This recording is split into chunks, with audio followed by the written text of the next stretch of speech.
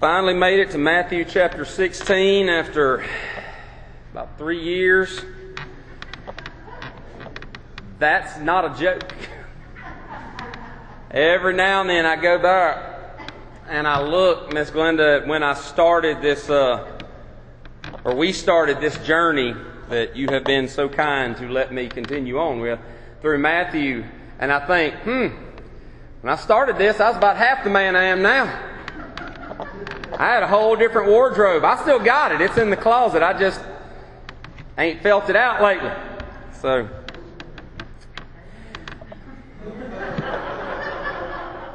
thanks. Those of you that are at home, somebody just amen. They said, amen, fat boy. They didn't say that out loud, but I discerned in my spirit what was really meant. Matthew chapter 16. Let's go ahead and pray and let's get started. Father, I want to thank you so much for this evening. And Lord, I just pray that you'll do what you want to do, Father God. I'm not the most skilled at really anything I try to do, but definitely not this, Lord. I know I don't do it justice. But I just really wish that you would move on our hearts tonight, Father. I pray that by your Spirit you would break our hearts where we need to be broken, that you'd edify us where we need to be edified. God, I pray that you would show us the path to assurance and to peace in Christ. Father God, if anybody doesn't really know you as their Father, if they don't know Christ as their Lord and their Savior, Father, I'm just asking, Father, I'm begging you, I'm pleading with you, please move on hearts tonight and bring people to a relational salvation with Christ Jesus, because, Lord, we need Him. We need Him desperately. And I want to thank you for the Bible. I want to thank you for speaking to us through Scripture, through our highs and through our lows. You're faithful, Father. You're faithful to reveal yourself. And I pray that we'd be able to see you and hear you and discern the truth about who you are and respond with faith and repentance tonight, Lord. We love you. We praise you. In Jesus' name, amen. So in Matthew 16, we read, starting in verse 1, Matthew writes, "And the Pharisees and Sadducees came, and to test him, they asked him to show them a sign from heaven. And he answered them, When it is evening, you say it will be fair weather, for the sky is red, and in the morning it will be stormy today, for the sky is red and threatening. You know how to interpret the appearance of the sky, but you cannot interpret the signs of the times." Usually I've been trying to give a little, funny story or something to kind of start in with, because I know otherwise I'm probably boring, so I give you something good at the beginning. But for time's sake, I'm not going to do that tonight. I just want to get right into it. And this statement that we read really kind of ought to spark our mentality a little bit. It's intriguing that these men would ask Jesus for a sign from heaven. And I think we should ask what kind of sign they're really looking for. It seems, as I've studied this and I've looked at it, it seems that really what these guys were looking for is the same kind of sign that I think the entire world wants to see. And they ask for it for the same reason that so many in the world today seem to ask basically the same question. They might ask in different ways, might ask in different contexts, but it's basically the same question, and it's basically the same motivations behind the question, not for all, but for many. These men came to Jesus, but if you really look closely in the text, they did not come genuinely.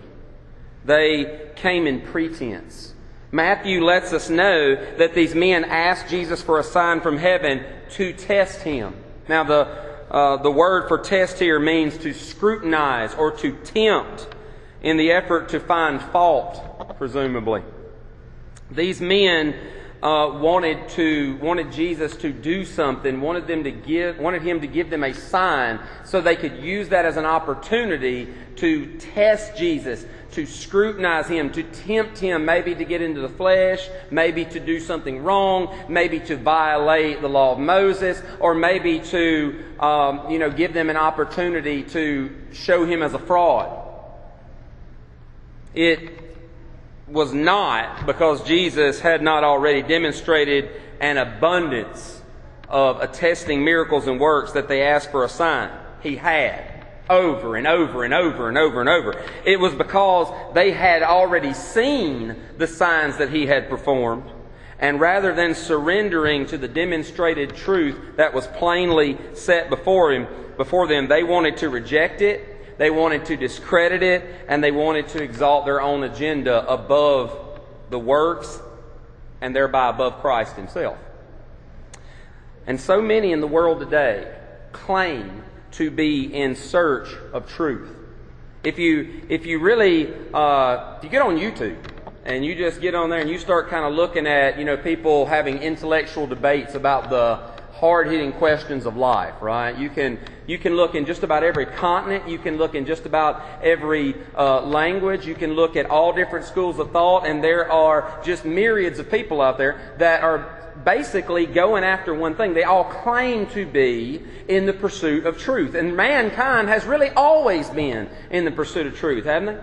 You can look back throughout world history and you see so many groups. Look back at the Greeks. Look back at, the Romans. Look back at the intellectuals of every single era and every single, civilization. And you're going to see large numbers of people who seem to be in pursuit of one thing above all else, and that is truth.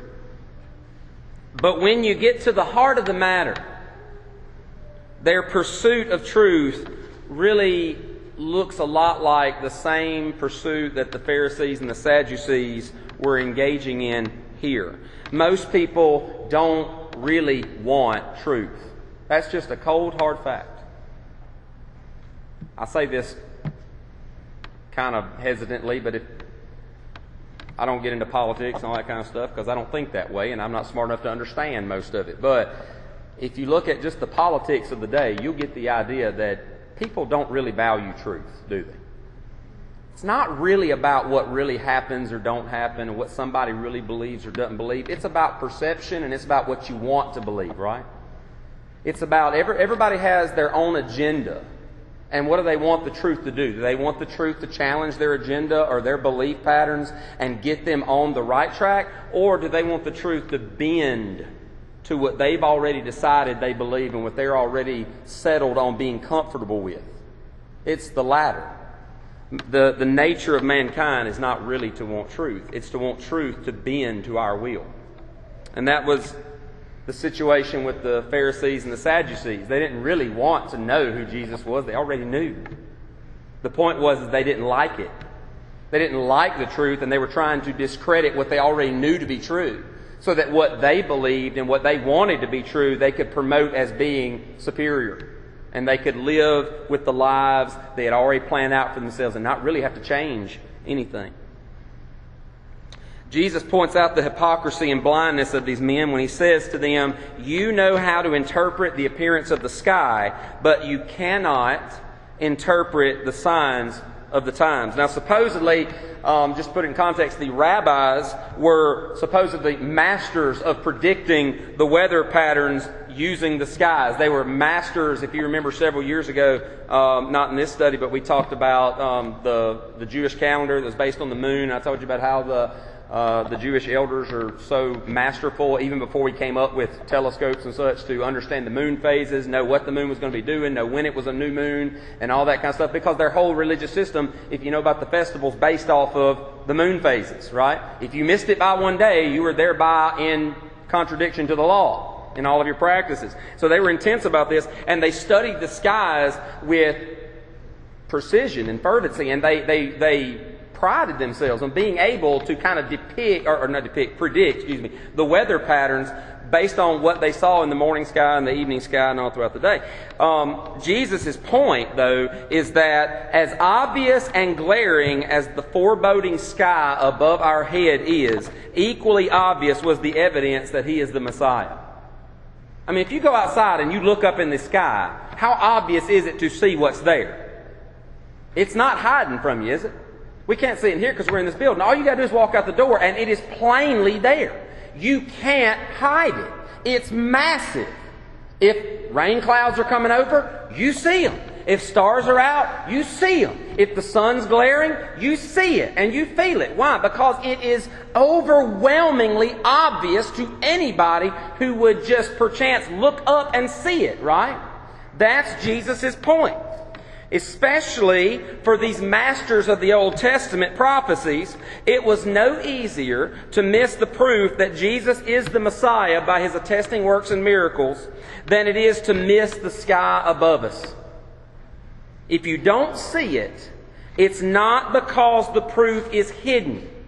It's because you don't want to see what is plainly there. So why did these men not want to see the truth that was in front of them? Jesus tells us it's because of their inability.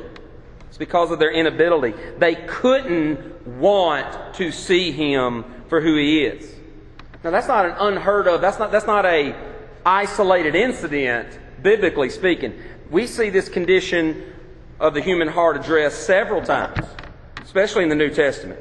One reference that many here will be really familiar with is found in 2 Corinthians 4 in verses 3 and 4. Paul writes, "And even if our gospel is veiled, it's veiled to those who are perishing.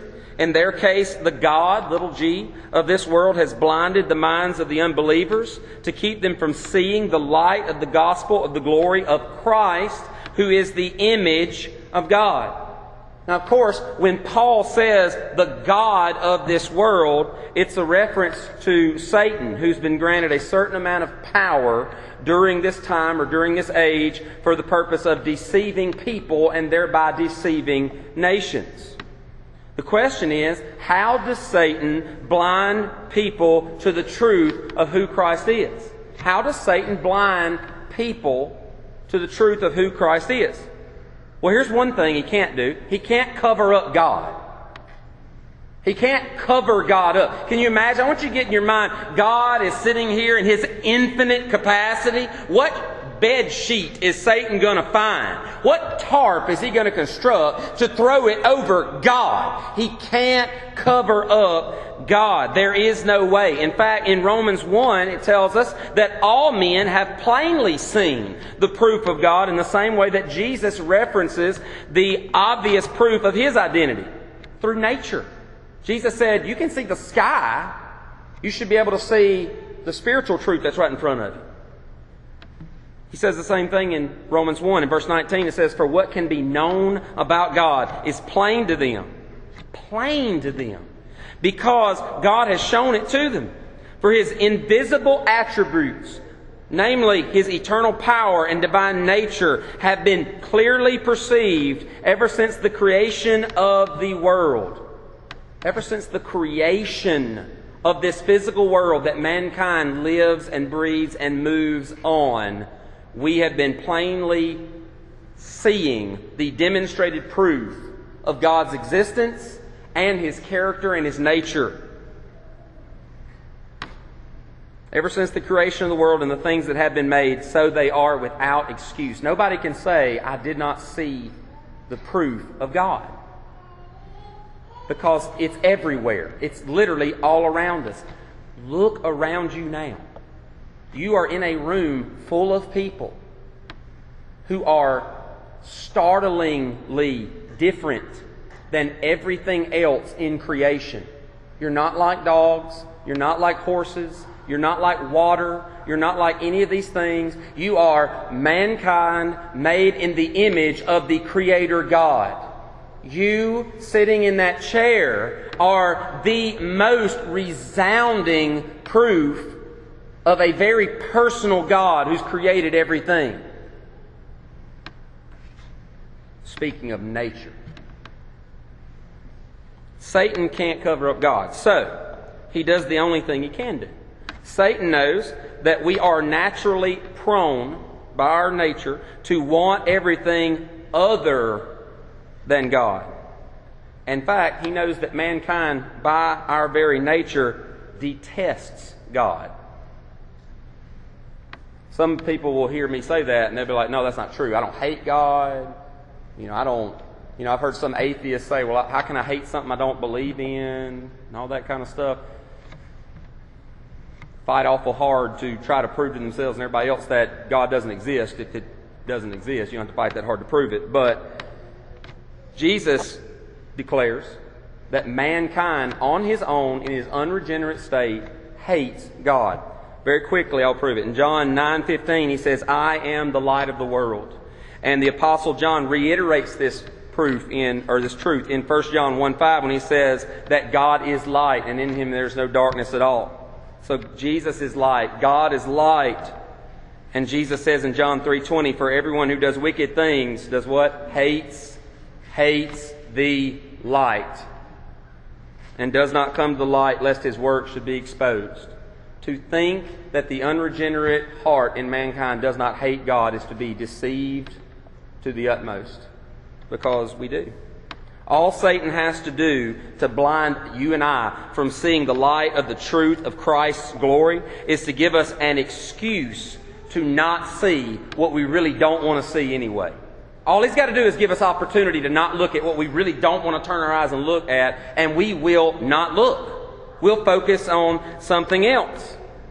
He does this by keeping us distracted with the gilded trinkets of this life. And if you remember from Coach Kyle's history class, the Gilded Age, gilded means what? It means that there's something basically worthless wrapped in an outer layer of gold. Think of those little chocolate money candies that you used to get in kindergarten. Your teacher might give you that, and you think, oh, I've got a gold coin, and you realize later that day the gold coin has melted out chocolate in your pocket, and it's just tin foil that looks gold on the outside. That's all Satan really offers. And we go for it, hook, line, and sinker, not because we're foolish, because we willfully want what he's got instead of what God offers and who God is. John says this in a warning, saying, do not love the world or the things of the world. If anyone loves the world, the love of the Father is not in him. For all that is in the world, the desires of the flesh, the desires of the eyes, the pride of life, is not from the Father, but from the world. And the world is passing away along with its desires, but whoever does the will of God abides forever. Now, when you read that verse that I just read, and I know I've read through it quickly, but I'm trying to make best use of our time. When you read through that and you really look carefully at what John's saying, we see in this warning not only that the things of the world are not from God, but also we see that to not love the things of the world and to love God instead is to do God's will. That's another way of saying that we please Him. We please God when we obey His will. We please God when we do not love the world or the things of the world, but instead we love God and we do His will and we abide in Him.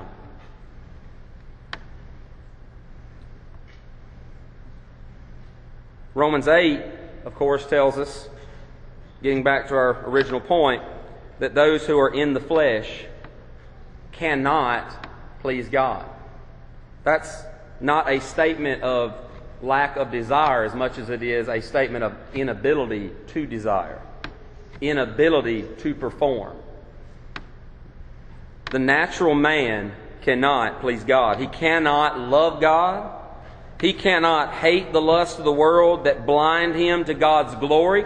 You can hate the fact that you might go to hell for it, but you can't hate the sin. I remember being lost. I remember knowing I remember knowing in my brain, these things will send you to hell. I didn't want to go to hell, but I didn't really want to give up my sin either. You know what I wanted? If I'm being very honest, in my lost state, I wanted my sin and I wanted God to change His mind so that He didn't really get so upset about my sin so I could have my sin and not go to hell for it. I wanted the truth to bend to my will, not my will to be conformed to the truth.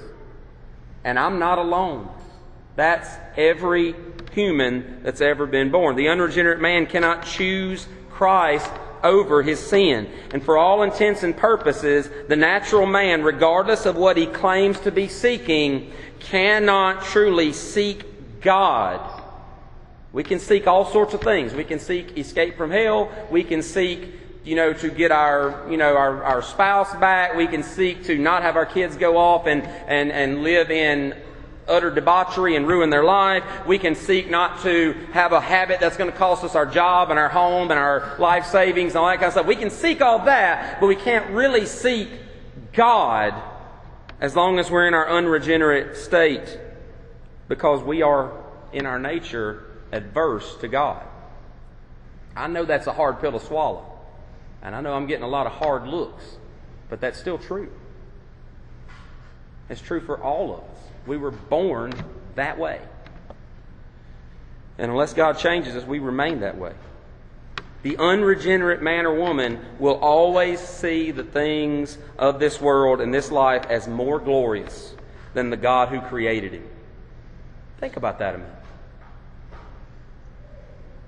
You even have the opportunity to indulge in the wicked pleasures of sin only because God in His mercy decided to create you and give you life. And we choose those things that He hates over the one who gave us the opportunity to live and experience life, including, of course, the missteps of sin, unfortunately, but ultimately in the hope that we would come to know Him and enjoy Him.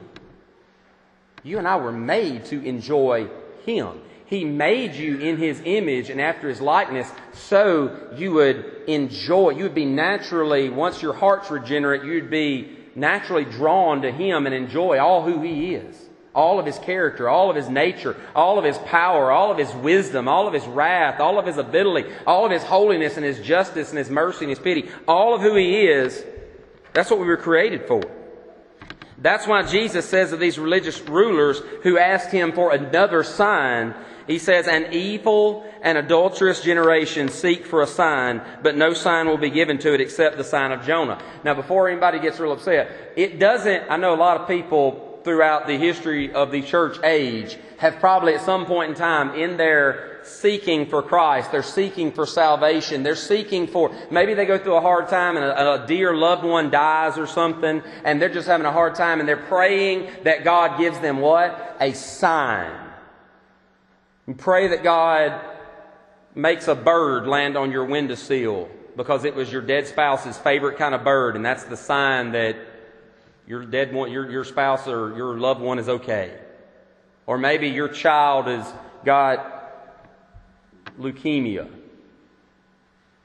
and the prognosis is not good, and in desperation, after they prayed and that all they can do, a desperate mom and dad bow down and they say, "Lord, please give us a sign that it's going to be okay." I don't fault you for that. And Jesus, I don't think, is saying that if you ask for a specific sign out of your hurt and out of your need and out of your fear there, that you're an evil or adulterous person spiritually. That's not what He's saying at all. It's not the asking for a sign that made these men evil and adulterous.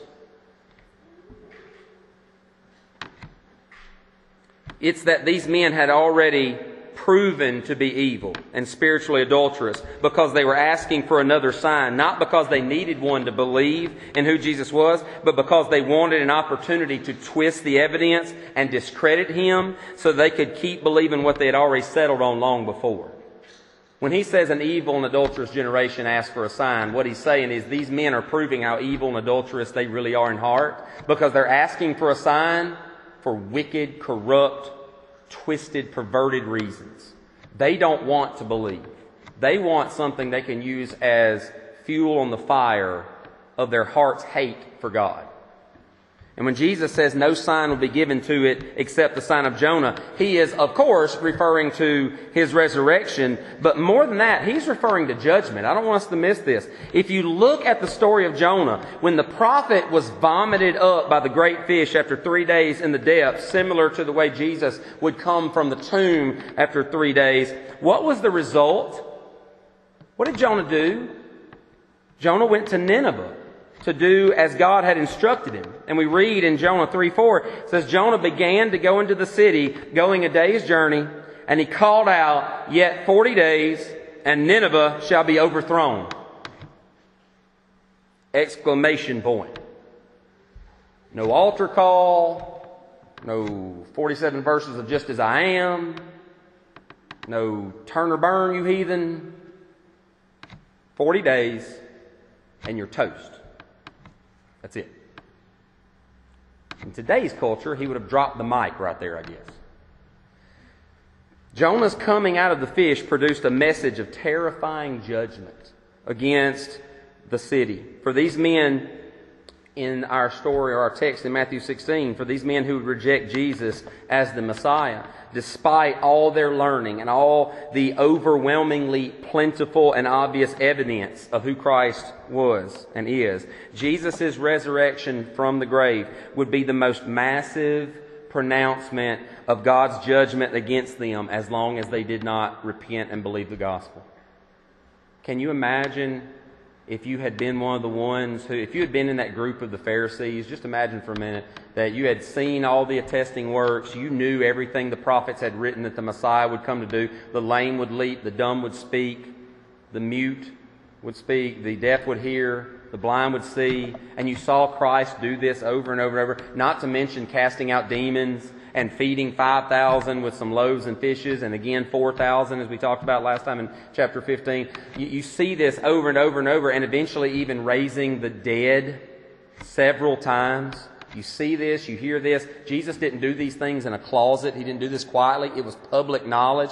According to the Jewish law, everything had to be affirmed by 2 or more witnesses. Jesus did all these things in front of tens or hundreds or thousands. There was no lack of legitimate legal witness to what He had done. You know who He is. You have no misgivings about who He is. And you still decide that He just doesn't jive with your theology and your ideology, your game plan. So you hand Him over to be murdered, literally ripped to pieces by a pagan Roman government.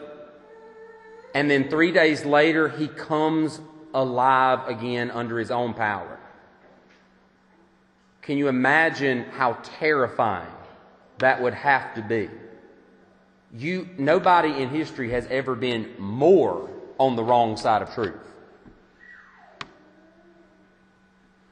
Unfortunately, for many of them, they would not repent.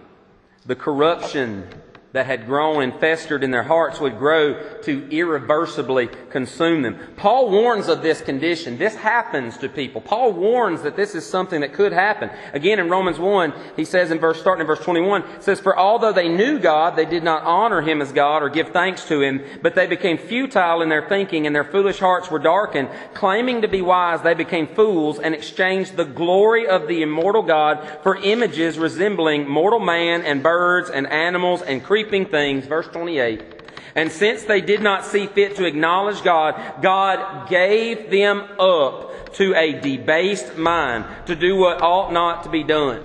God gave them over to a debased, or some translations say a reprobate mind. This is a mind that has lost, this is a soul that has lost all capacity to even want to repent and walk in the truth. There is no more shred of even logical desire to turn to God and be saved from the wrath to come. And if God does this to people who continually and willfully reject the truth of who He is, as it is demonstrated through nature, the question we have to pose is, how much more will He do so to those who do the same, to the neglect of the clear revelation of His glory through Jesus, God in flesh? How much more will people be in danger of that? And we see the fruit of this happening in Matthew 28 with these Pharisees and these Sadducees and these scribes that had continually done this to Jesus and continually rejected who He was amidst the mountains of evidence. We see that Matthew lets us know that these were in fact turned over to a debased mind. And we see what that looks like. In Matthew 28, if you remember, the Pharisees, when Jesus had died, they posted guards outside Jesus' tomb just in case somebody would come and try to steal His body away.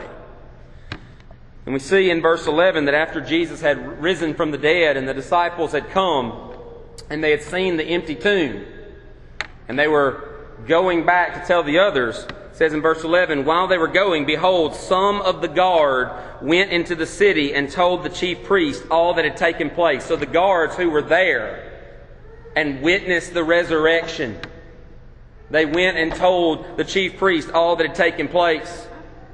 And when they had assembled with the elders and taken counsel, they gave a sufficient sum of money to the soldiers and said, "Tell people, His disciples came by night and stole him away while we were asleep. And if this comes to the governor's ears, we will satisfy him and keep you out of trouble. So they took the money and did as they were directed, and this story is spread among the Jews to this day. That reprobate mind will lead you to do things that are totally illogical and insane. What kind of story is it that someone stole a body in my sleep? How do you know if you're asleep? That's not a joke. I'm just asking. I mean, even I can figure that out. Wait a minute. You were asleep? How do you know what happened? It didn't matter. All that mattered was covering up the truth, right? It doesn't matter how illogical it was. It doesn't matter how the truth was pressing them in the face. Their goal, having been given over to a reprobate mind, was to suppress the truth in their unrighteousness, so they could cling to what they loved the most, and it wasn't God.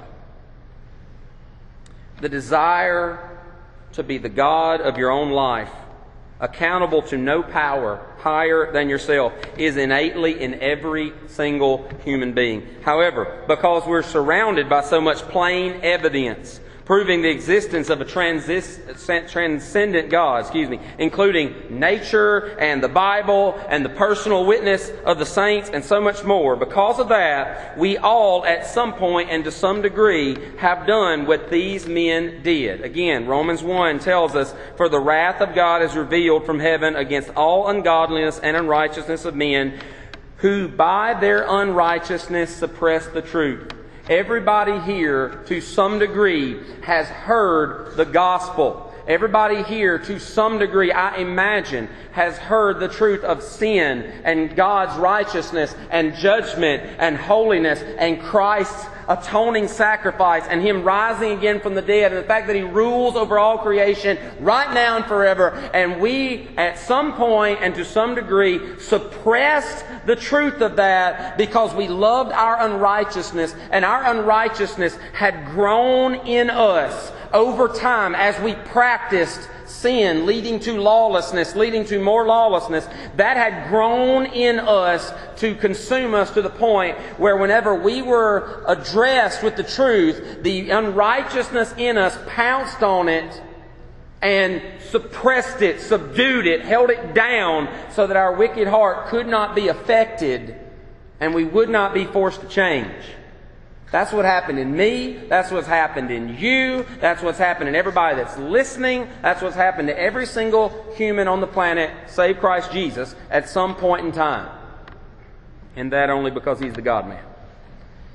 This is a character trait that is deeply seated within all of us. And over time, the more truth we are presented with, the more the proclivity to reject it and suppress it and pervert it and substitute it with something else that is comparatively worthless grows in us. It grows in us as we get better at doing it. Think about it. At one point in time before you came to Christ, you were really good at brushing aside the truth that you heard, right? Those of us that were raised in church but weren't always saved, we were really good at hearing a sermon, amening it, walking out and totally pushing it to the back of our mind and out the back door so that we could do what we wanted to do. Given enough time, that tendency will consume the entire lump of the dough of our lives. It grows like leaven, spreads like leaven. And Jesus makes this startling truth clear to His disciples. After they parted ways with the Pharisees and Sadducees, we see that Jesus and the disciples went across the sea. In verse 5, when the disciples reached the other side, they had forgotten to bring any bread. And Jesus said to them, "Watch and beware of the leaven of the Pharisees and the Sadducees." And they began discussing it among themselves, saying, "We brought no bread." But Jesus, aware of this, said, "O you of little faith, why are you discussing among yourselves the fact that you have no bread? Do you not yet perceive? Do you not remember the 5 loaves for the 5,000 and how many baskets you gathered? Or the 7 loaves for the 4,000 and how many baskets you gathered? How is it that you fail to understand that I did not speak about bread? beware of the leaven of the Pharisees and the Sadducees. Then they understood that he did not tell them to beware of the leaven of bread, but of the teaching of the Pharisees and Sadducees. I was getting really nervous as Brother Tony was preaching this morning because he was talking about false teachers and damnable heresies, and I thought just in any moment he was just going to pull my notes out and just start preaching it. We've done that last couple times. We've been really on page. It's almost like we're listening to the same God. Imagine that. We don't talk about this stuff. Tony's too cool for me. He doesn't talk to me. The disciples thought the same way that we usually think. Right here, you see it. They're thinking in the natural. Jesus gives a spiritual truth, and their minds instantly go to what? Their belly. Natural provision. I need this. I need to control this. I'm not going to make it without this that I should control. Because they didn't have a way of meeting their physical need of bread, they saw Jesus' warning merely in terms of physical food. What did Jesus say to them in response? This would sting, Cody. If Jesus, you know, God the Son is standing right there after He's done all these miracles, and you've helped and you've been a part of all those miracles. You were there for the Sermon on the Mount. You've seen dead people raised from the dead. You know who this is. And He says, beware the leaven of the Pharisees. And all of a sudden you start thinking about something so lowly as bread, especially right off the heels of Matthew 12 and Matthew 15, the major feedings there. Would it not sting if the God of creation looked at you and said, oh, you of little faith? That would send chills up our spine. But that's what He said. It was obvious where their attention was. I believe that's why He said it. They were worried about being able to meet their physical needs of provision while Jesus was right there with them. Jesus is here, and you're worried about bread. This is the same Jesus, as He points out, who had just recently fed 5,000 men and then again 4,000 men, plus women and children in both instances. Some commentators believe that in the case of the 5,000, if you really take the math out, that was probably more like 20,000 people there. 5,000 men, plus all the women and children that would have been there. But on these two separate occasions, He feeds these large groups. And Jesus had proven not only to be enough to meet their physical needs, but He had proven to be overwhelmingly more than enough. If you look at it, He specifically points to the excess of food that was left over at each of these miraculous events. If you look back, you see that when He was handed just 5 loaves and 2 small fish, He fed 5,000 men plus women and children. And what did He have left? If you look in the original text, and you look at the actual word used, our translations read baskets, but in for the word for baskets in chapter 12 and the word for baskets in chapter 15 are two different words. In chapter 12, where He fed the 5,000, they collected 12 enormous baskets, huge, full of food fragments left over, more than enough. And then when He fed the 4,000, He was given even more to work with. He was given 7 loaves and a few small fish, and they collected 7 lunch baskets. Think a picnic basket full of food left over. He produced enough food to feed both, but if you look at it, He produced more for the bigger crowd. He had more left over after the bigger crowd when He had less to start with. 5 loaves and a few fish, 7 loaves and a few fish. He had more to feed the 4,000 with, less to feed the 5,000 with, more to feed here, fewer to feed here. He had ample left over each time, but He had overwhelmingly more here. When you put that all together, you see that this just highlights the truth that Jesus' ability to meet our needs has absolutely no dependence and no correlation whatsoever with anything to do with us. It doesn't matter how much we bring to the table. It doesn't matter how great our need is. He's not asking us for help. He does all that He pleases, and He does it perfectly. So the question he poses to his followers after reminding them of these great events they had witnessed and taken part in was, how is it that you fail to understand that I did not speak about bread?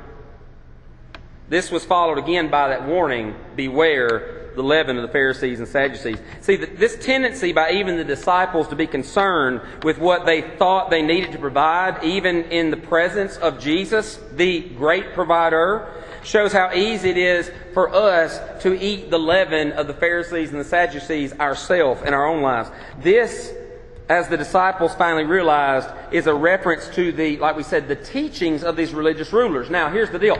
None of us in here are Palestinian Jews. None of us in here, go and, well, the Jews don't even sacrifice animals anymore, but none of us in here are trying to live a life of devout Judaism, as far as I know. Most people in the world are probably not trying to live by the exact same teachings of these Pharisees and these Sadducees at this time, in this place in history. So, what does he really mean? What does it mean for us when he says, don't live according to their teaching? Beware of their teaching. The question we should ask is, overwhelmingly, what is so wrong, or what was so wrong with their teaching? And very quickly, I want to explain. First thing is, we need to be careful before we start knocking the Pharisees and the Sadducees too much. There were some things you could not question these people about.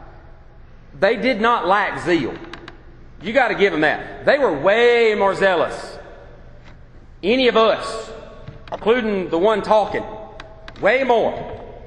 Jesus even said this. He said in Matthew 23, He said, "Woe to you, scribes and Pharisees, hypocrites, for you travel across the sea and land to make a single proselyte.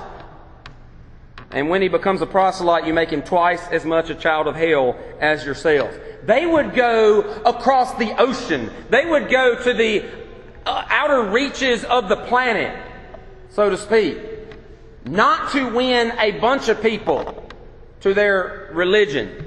They would go in the hopes of just winning one. Now, I've been on a lot of mission trips. I'll be honest with you. When I leave my family for a week during, say, Christmas break, and I'm spending thousands of dollars to go, or the church spends thousands of dollars for us to go, and I'm going to go ride around in some, Joseph, hot and tight situation in a Toyota or Nissan truck, in a place where there, excuse my English, ain't no road. There is a path, we think, through the desert. And Kyle, sometimes it rains. And you're supposed to get back to your family on a certain date, and the rain says no. Because again, there ain't no road, and you got a bunch of people trying to drive a school bus with goats tied to it, like luggage, up a hill like this, that is, at this point, pure mud. I'm not going in the hope of maybe just one guy will listen. I got to build myself up. I got to, kind of get fired up a little bit, like maybe this will be it. Miss Glenda, I know it's probably not, because I know who's going.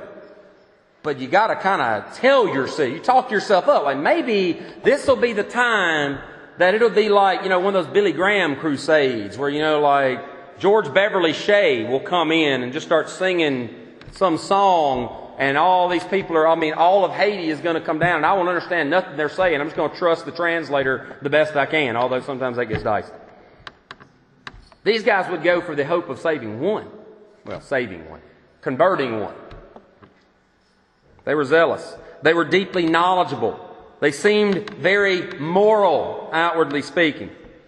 So what was so wrong with their teaching, and how can we avoid it? Well, in short, they were tragically wrong because they failed to acknowledge the sufficiency of Christ Jesus for everything that they needed. Of course, as many as you know, the Pharisees and the Sadducees did not see Jesus as the bread of life who alone can grant salvation. They thought they would find salvation in their own merit. We've talked about this before. They thought their religious practice would somehow tip the scales on the day of judgment as their good deeds somehow outweighed their bad deeds, and God gave them the friendly nod because they had worked the equation out somehow. And this really, as we've said so many times before, is just the core of all man-made religion. And you can witness this type of ideology still consuming and destroying people all over the planet, everywhere from the Muslim who's trying to earn salvation through keeping the law, and to the good old boy who thinks he's right with the man upstairs because he's a good husband and father and he's hadn't been to jail, at least lately. It's not new. It's the same teaching. But that's not all. There's another form that this leaven, there's probably several forms this leaven can take, but for time I'm only going to talk about one or two. There's another form that I want to talk about that this kind of leaven, spiritual leaven, can take. There's this type of experientialism out there that values experience as the guarantee of salvation. And before you think that's too simple, that can take a lot of different appearances. There are some in certain false circles that I won't name at this point who will say, when you press them on biblical issues, when you take biblical texts and you press them on biblical truth, they will say that they know they are saved because regardless of what the Bible says or does not say, they don't care. You can throw that out in the trash. They're saved because they have had some type of personal revelation from Jesus Christ. They've had some kind of experience where God spoke to them. Jesus revealed Himself to them in a dream. They went to heaven in a dream and they saw their great-grandpa that they had never really seen before, and it was him.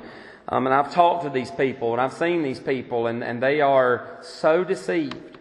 It doesn't matter what biblical truth is. It does not matter at all. It all takes second place to their experience. That is very dangerous. Very dangerous. There are some who think that they'll be found right with God because they've been in worship services where they experienced a great move of the Spirit. We talked about this before. One of the most dangerous things about some of the movements that you see today, like the New Apostolic Reformation and some of the charismatic movement and things like that, not so much the old school Pentecostal lines that teach the gospel and real repentance. They just have some fringe things that are questionable. But these movements that hold experiences so high above anything else, it's very easy to be in those circles and you can be living totally for the devil, but because these experiences are really conjured up, man-made, come from our own mind and from our own desires, people leave every time thinking they're right with the Lord when they've never met the Lord. These are false. It's all based on experience. And some, this may be the most dangerous, I don't know, while they won't say it, they really believe that they're saved because of a choice they made. Now listen to the words I said. They believe they are saved because of a choice they made. Period. They believe nothing more than Jesus just made them savable. But they're the ones that really sealed the deal on their salvation because they made a choice, and that was the determining factor to save them. If you believe that, you by definition don't really believe Jesus saved you. You believe that you helped save you. Jesus laid it out there and you were good enough and decent enough to pick it up. And if you hadn't done that, you go to hell. But because you did that, you're not. Now, I'm not saying this to make anybody tremble about their salvation. I'm not necessarily even saying that in and of itself definitely 100% means that you're lost or saved or anything else. What I'm saying is this, if nothing else, that's a very scary place to be. Because if your salvation is based on your experience, all that's got to happen is for you to experience something else, and all of a sudden you lose everything, right? You lose all peace, you lose all joy, you lose all confidence, you lose all desire, you lose all passion, you lose everything. Because if it's founded on your experience, your experience is wishy-washy. Anybody ever had a good day at work before? The rest of y'all need to go to work more. I got 4 people who had a good day at work. Anybody ever had a good day at work? Yes. Anybody ever had a bad day at work? Same work, same person, same boss, different expense. Joseph put every hand God gave him. Yeah, I thought somebody kicked the field goal in the back row.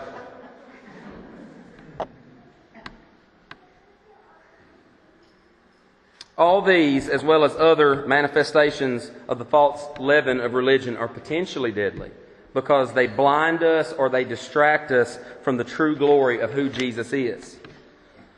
Our natural proclivity is to try to feed our spiritual need with natural bread, that which is formed by the worthless leaven of human will and wisdom and effort and experience. As we said earlier, the glory of Christ Jesus is on display for all of us to see. Again, He proves Himself through nature. For, as Coach Kyle said, or Brother Kyle said, I guess in this context, for by Him all things were created. I mean, Paul said it first, but Kyle preached about it. He reveals Himself through the church, for He is the head of the body, the church. He declares Himself through the Bible, the prophetic Word of God, because the testimony of Jesus is the spirit of all prophecy.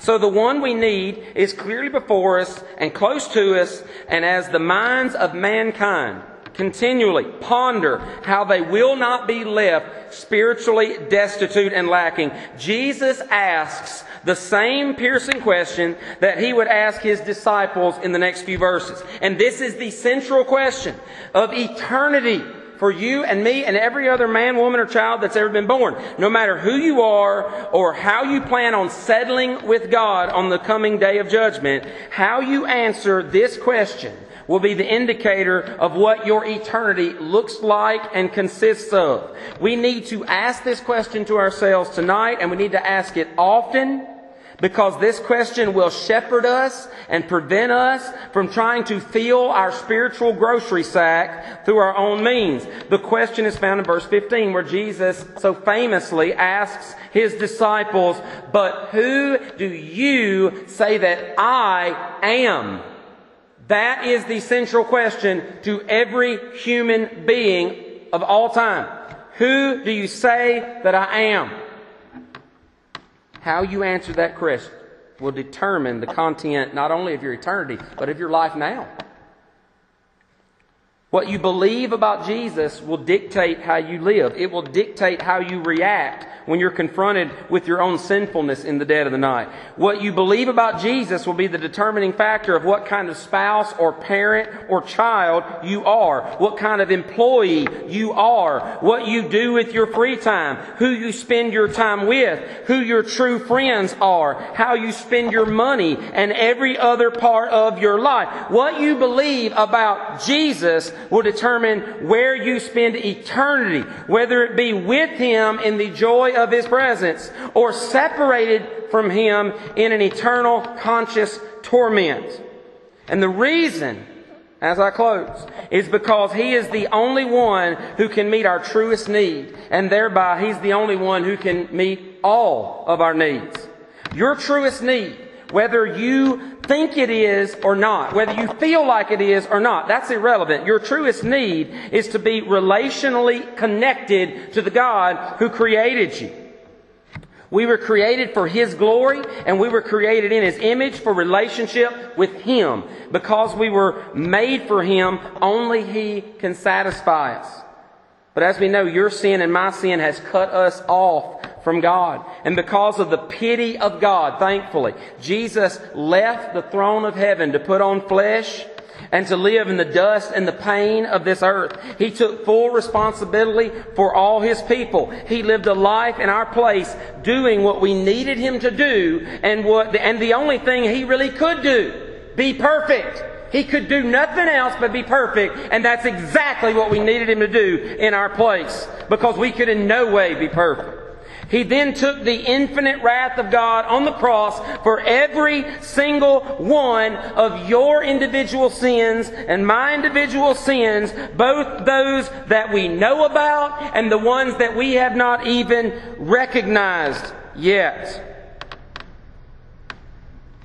He took the full curse of God for you as He died and was buried in the tomb. And as He rose again from the dead, we see that He justified forever all of His people. Now, because of His work, God the Father delights in showing mercy to those who belong to Jesus. Because of His work and worth, the Holy Spirit delights in regenerating the hearts of and granting faith to Jesus' people. Because of Jesus' worth, His supplications for us are heard in the courts of heaven as God the Father hears God the Son who speaks your name. Because of the infinite nature of Jesus, your salvation is eternally secured and is not left to depend on the shifting tide of human effort or fervor. Because of Jesus, we will judge angels. Because of Jesus, we will hear, "Well done." Because of Jesus, we'll be resurrected to eternal life, never again to suffer the pains of sin and sickness and sorrow and hunger and loneliness or insecurity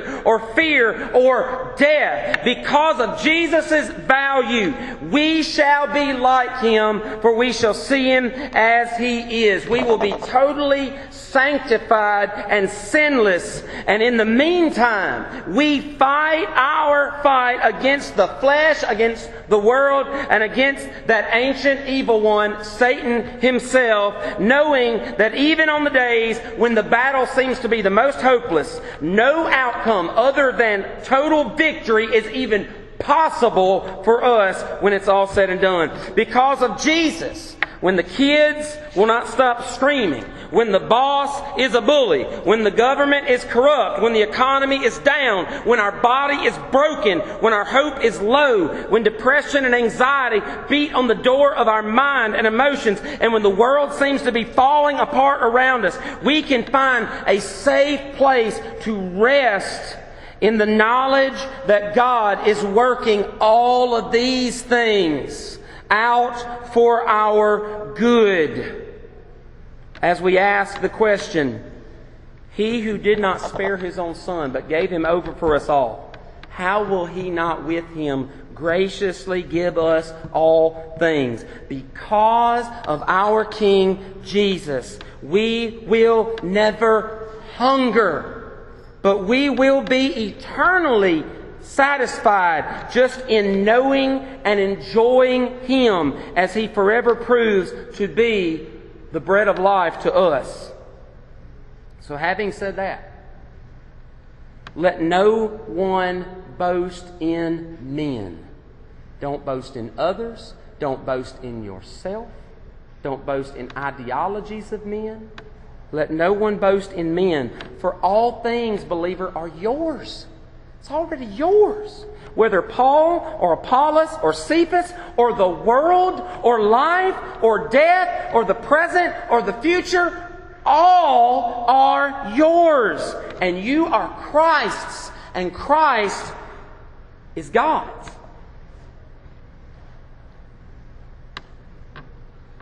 Do you really think you can top all that by your merit? Think you can top all that by your experience or by your choice? You can't. I can't. You need to hear Jesus ask the question, but who do you say I am? And you need to ponder your answer. Test yourself to see what you're really counting on for the provision and satisfaction that you need both now and in eternity. Hear the warning and the promise offered in John 1:10 through 13. And I'll pray and we'll close.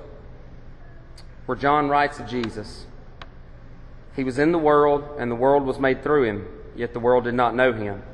He came to His own, and His own people did not receive Him. But to all who did receive Him, who believed in His name, and gave the right to become children of God, who were born not of blood, nor of the will of flesh, nor the will of man, but of God. Let's pray and we'll close. Father, I want to thank You for this evening. I know that this went long, Father, but Lord, You're so good. And I want to thank You for all that Jesus is for us. Lord Jesus, we love You. And we don't love You the way we should. We don't honor You the way we should. We don't promote You and praise You the way we should. And I'm asking You, please forgive us, Lord. Forgive us. We're weak. Lord, we are by nature backwards. Lord, I pray that You please forgive us. Just have mercy on us, Father God. And please help us be the members of the body, the members of the bride of Christ that we should be. What He came and died and rose again for us to be. Spotless and holy And I pray that you would do that in the hearts of every person that's here. I pray that you do that in the hearts of people that are listening abroad. Lord, if there's anybody here that doesn't know Jesus, I just pray that you would move on their heart, maybe in this moment, maybe in a moment to come in the next days, weeks, months, whatever. I pray that you would just move on their heart, Father. You'd break in on their life like you've done on so many of ours, and that you would change their heart, and you would draw them, drag them to yourself, Father God, through your grace, or by your grace. I ask these things, Father, in Jesus' name. Amen.